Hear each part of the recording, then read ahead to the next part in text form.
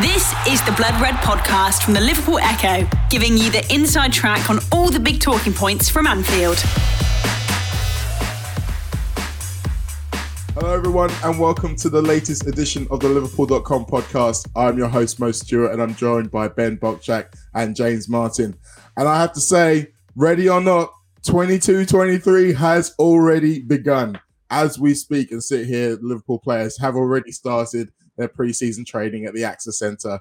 Looking forward to a full pre-season campaign. There's going to be 5 fixtures in total, and they're going to head off to South Asia to play against Manchester United and Crystal Palace in Thailand and Singapore, respectively. And there's also the small matter of the Community Shield against Manchester City. So we're going to be looking at the pre-season plans and working out exactly what it's going to mean for the season ahead and who may well be wanting to put their hand up in particular in this period. But as you all know, there's something else has happened in recent weeks. A certain Mr. Mo Salah has signed his new contract, and there's been a development in terms of his international career. So we're going to touch on that before the end of the show. But Ben, I'll start with you. We've seen pretty much every season we talk about how much importance Klopp places on pre-season planning.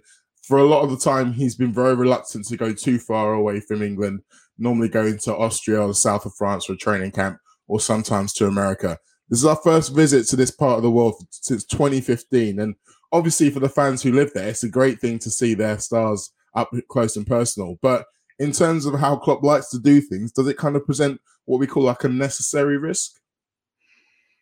I don't think so. I mean, I think Liverpool's have still gone to America and stuff, which is sort of similar distance under Klopp. And really the only reason why we haven't seen him do that is because of coronavirus in the past couple of years. So it'll only be for a short while anyway. So I think as much as like maybe Klopp is not the greatest fan of doing it that way, the fact that it will give Liverpool exposure and a lot of opportunity to connect with the fans worldwide and sort of expand the brand as well from the marketing aspect.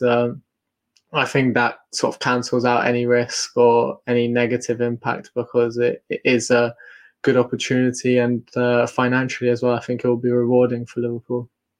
Oh, for sure, it'll be financially rewarding. And as we said, for those fans, I mean, it's been a long time. Liverpool has taken on a lot of changes since 2015. I mean, for starters, they saw Brendan Rodgers rather than Jurgen Klopp. So I think if you're a Thai fan, the first chance to get to see Jurgen Klopp in the flesh is probably worth it regardless. But Ben makes a good point there, James. It is a truncated preseason, so they're not going to be there for too long. So it's probably not going to be too damaging.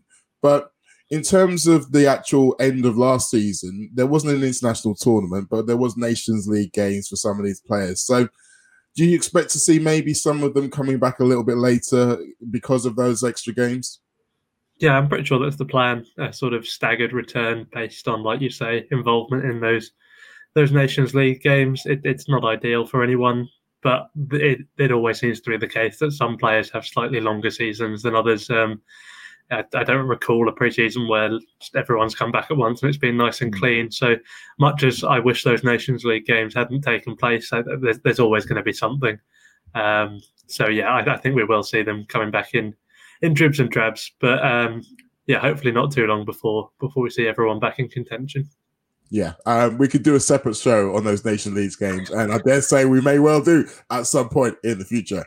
One of the games in Southeast Asia, Ben, is against Manchester United. Now, we don't know what kind of Manchester United are going to be there. We don't know which of the Manchester United players are going to be there. But we had some fun against them last season. We need to carry that on, don't we? Exactly, yeah. I think it's a good opportunity to put on a bit of a show for Liverpool's fans in that region and get one over your rivals. It's Liverpool's first game in pre-season. Like you said, we don't really know who's going to be featuring because of the Nations League games. We don't know if all of those players who were involved in those games will be back. I know it is like a difficult time as well to come back, having had such a little short break, like you guys said as well. But with Manchester United, they're still going to be going through a bit of a transition period. It's going to be Ten Hag's first game, so he'll be very keen to make his mark. And I think it's all set up for, even though it's a friendly game, it's going to be one that is like almost the perfect way to return for Liverpool into being finally back in action. And unlike those games in America, this one Liverpool fans will be able to catch here in Europe as well. Whereas some of those American games, I think, I remember maybe the 2019 pre-season when they were at like 1, 2 a.m. and kind of impossible to watch if you want to have a normal routine anyway here in Europe. So this one is at least going to be accessible for everyone, and I think it's got the script for a perfect game. Yeah, it was worth staying up for that Shaqiri bicycle kick, though, wasn't it? I was just going to say, you know what? Those of us who stuck it out, we were rewarded. And to be honest, I've kind of let go of the idea of a new normal routine at any point. So I'll probably be watching, just like I'm sure everyone else will. Now, it's interesting we talk about the idea of the rivalry with Manchester United and how that kind of endures through every single thing the two clubs kind of compete with. James, I'll come to you on this one. The last 2 games of pre-season, traditionally for the last couple of years now, Klopp's played 2 games back-to-back, almost as a way of getting everybody a start, almost even, you could say, trying to iron out some kinks for the first starting 11 of the Premier League season. Now, this season, one of those 2 games just happens to be the Community Shield against Manchester City. Now, that makes it a little bit more of an interesting decision because, say what you will against Manchester City or the importance of the Community Shield, Manchester City are the team we will be going up against for everything we do. So do you think that may come into his thinking more with the lineups? He might be less inclined to kind of split some of the better players, the first teamers, across the two formats?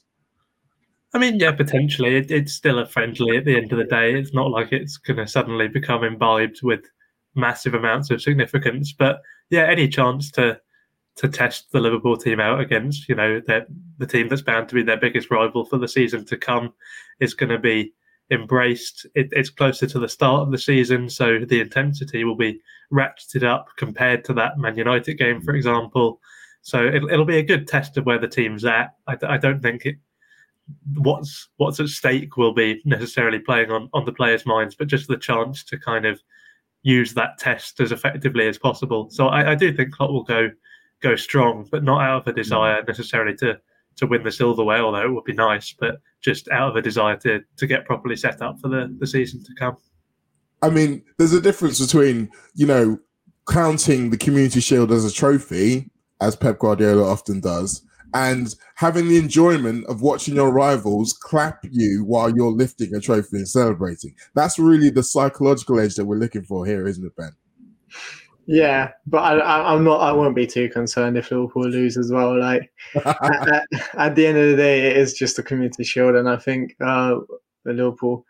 I don't think Liverpool have won since they been in it with Klopp. Mm-hmm. So I won't be too concerned either way. I think every single time they lost, we've had a pretty successful season, except maybe for the one that Liverpool lost against Arsenal most recently, where obviously.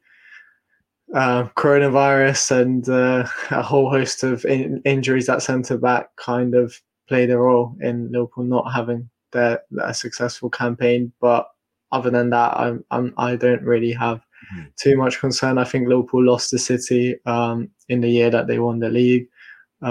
So yeah, it won't, I don't think it will have a huge psychological impact on the players. And I think they will take it as just a preseason game, as a sort of preparation to test themselves against a really tough opponent at the end of the day in Manchester City, one of the best sides in the world.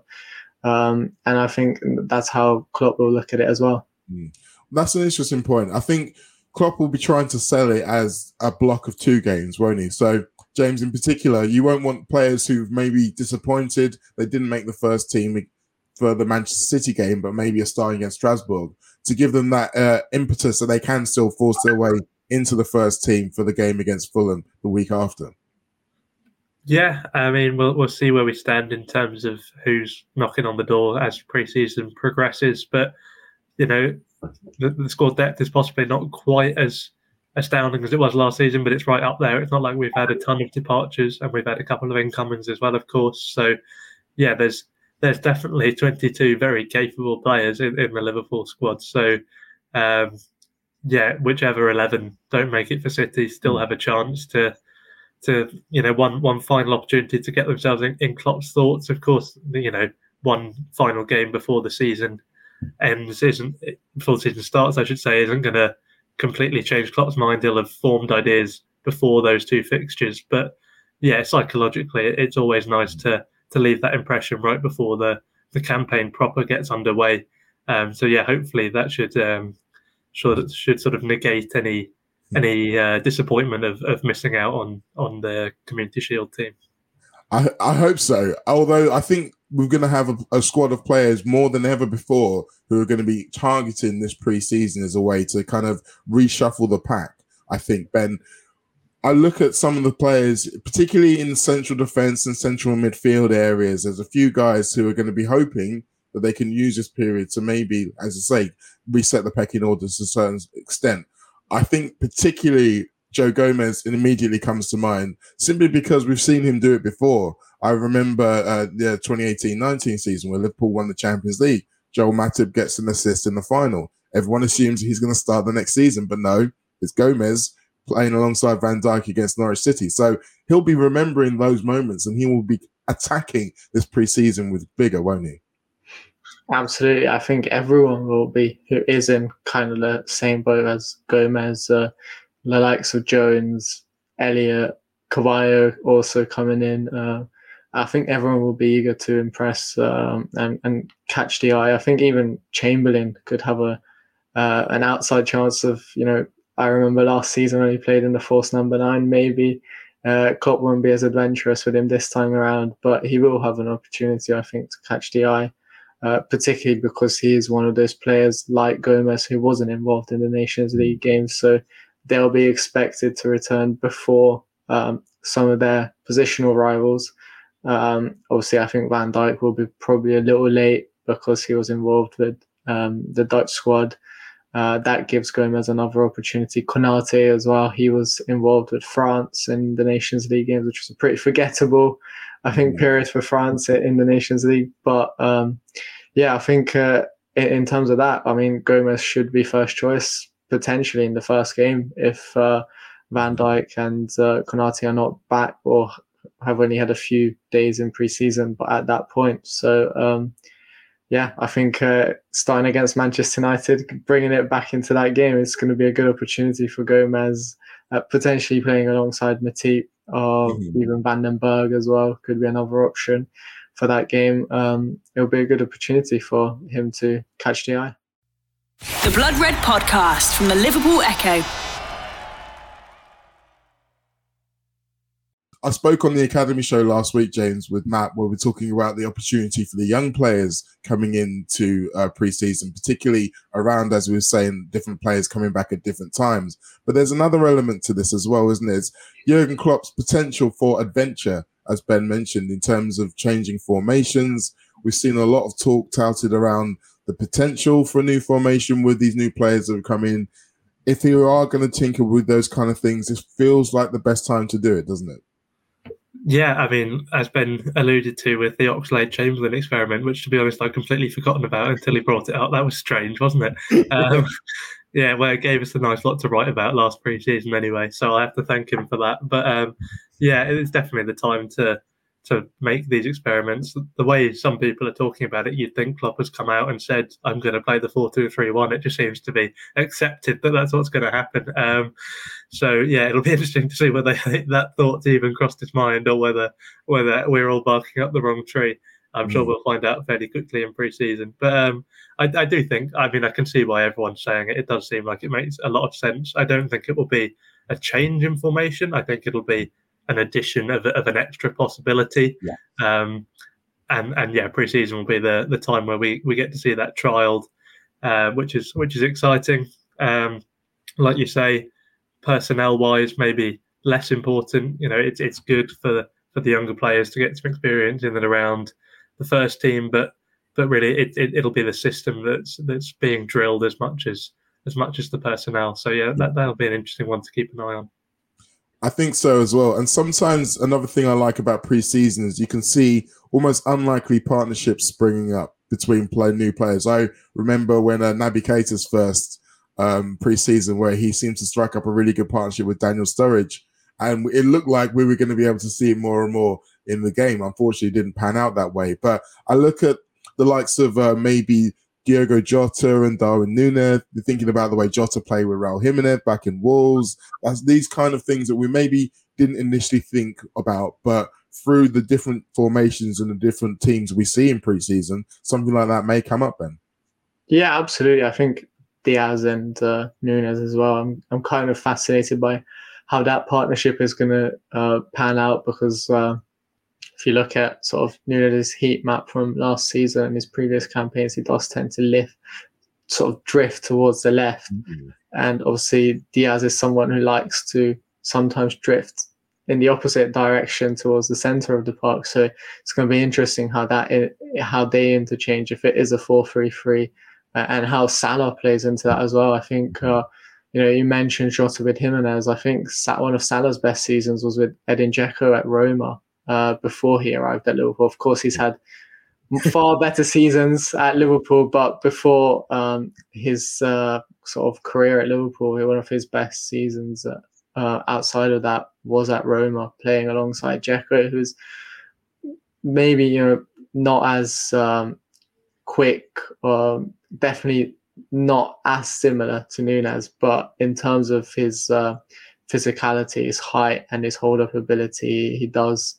There are shades of Núñez in him, and I think especially in the front three, which is where Liverpool have seen the biggest change of all this summer, that is going to be fascinating to see how they sort of evolve and gel together. And I think that's going to be Klopp's goal as well, to get the best out of the front three as quickly as possible, so they're ready for the new season. And it's going to be interesting. And of course, Elliott and Cavallo as well, they've played together at Fulham. I wonder if we're going to see them playing together. If it is a 4-2-3-1, obviously, it does feel like maybe it will only be one of them playing at the same time. But who knows, Cavallo can also play on the left and Elliott can play centrally. So I wonder if we see a bit of a link-up between them as well.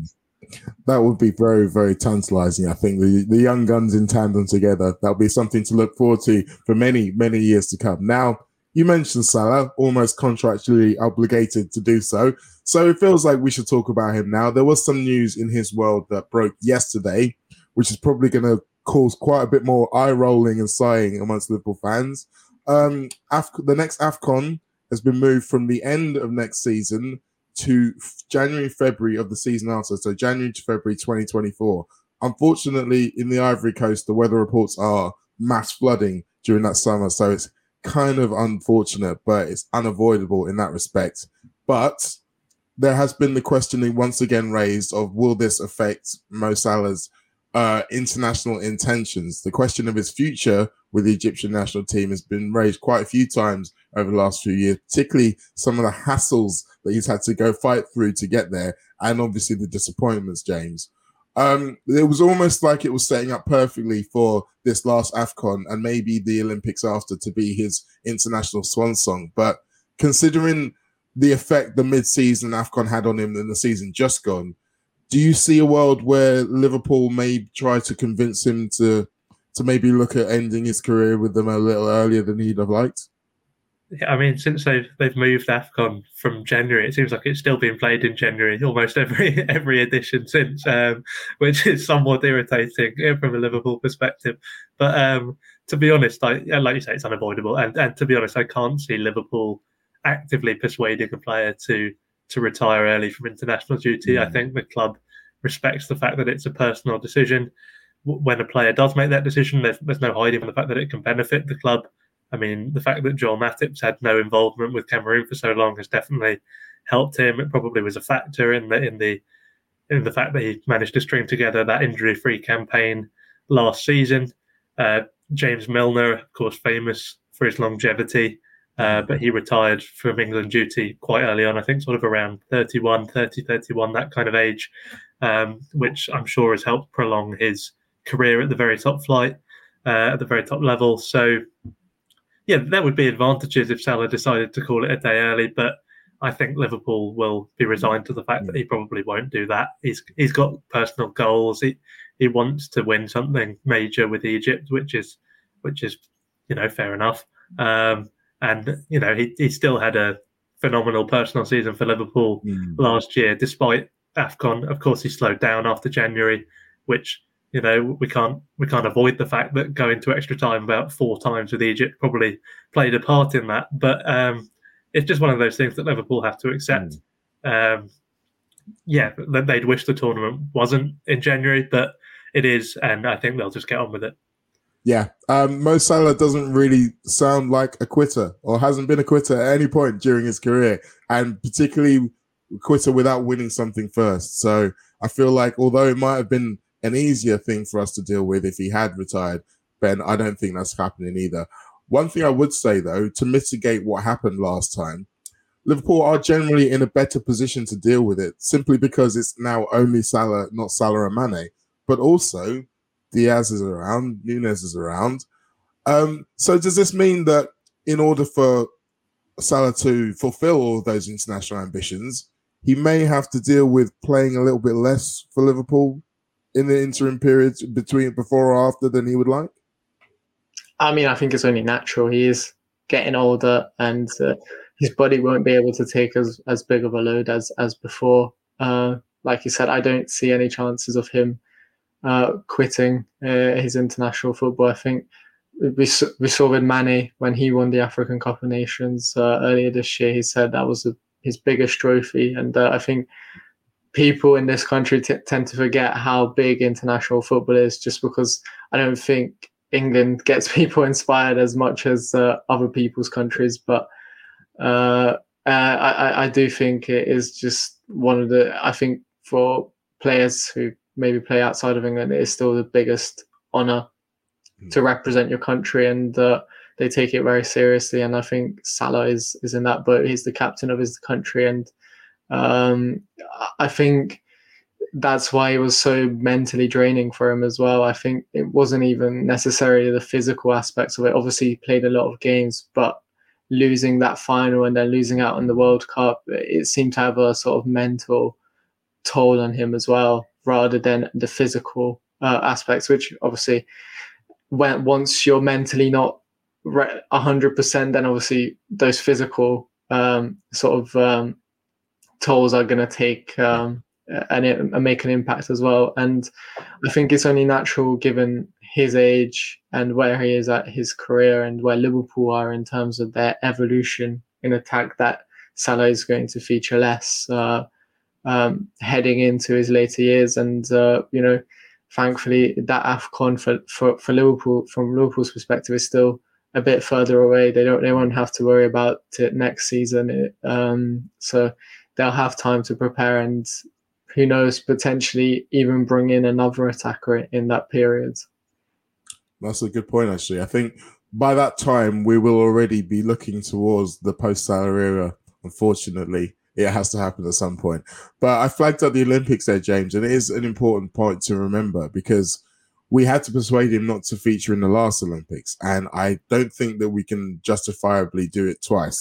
So he will be very much keen to do that, and that's the summer after the AFCON tournament. So when you look at the first 6 months or 7 months or so of 2024, they look like they're going to be very busy for Salah. So it's almost inevitable he's going to have to take some time out. Yeah, it'll be interesting to see how Liverpool handle that, because they have tended to take slightly more of a hard line on the Olympics, just because they can make the case to players a bit more like, it's only the Olympics. Football it holds a bit of a weird place in the Olympics. No one really seems to treat it as that big a deal. It's quite fun. Who wins it? Well, true, yeah. It's quite fun because they have the under 23 rule, don't they? And then you can pick sort of 3 overage players. It's quite a neat little concept, but it's no more than just vaguely entertaining. It's not the pinnacle of anyone's careers, really. But yeah, Salah will be looking at it, particularly if he hasn't won the preceding AFCON, and he'll be targeting it as, this will probably be my Egypt swan song. And like you say, it might be hard for Liverpool to make the case to him again that he can't go. So yeah, if that is the case, it'll definitely have a knock-on effect in terms of the workload he can take on for the rest of the season. But this is so far down the line, as Ben points out. We don't know who'll be through the door by then. There could well be other attackers. Meanwhile, the likes of Nunes, the likes of Carvalho will have settled in, will have become established, hopefully. Who knows where Jota's progression will be by then, but essentially there'll be plenty of other options, hopefully, to lift that burden, and Liverpool will be better placed to deal with it than perhaps they were when Salah went off this January, but the January just gone, whatever you want to call that. Well, before all of that happens, as you rightly say, we've got a whole season of fit, firing, and determined Mo Salah to look forward to. So we'll put a pin in that one for now. Guys, thank you for running through the show with me. It's been very enjoyable. I found myself actually looking forward to pre-season games, which isn't something I normally say. If that's the same for you. You know where to find them. We will be keeping you updated with every single Liverpool match between now and the start of the season. So keep an eye out for that as well. For now, goodbye. You've been listening to the Blood Red podcast from the Liverpool Echo.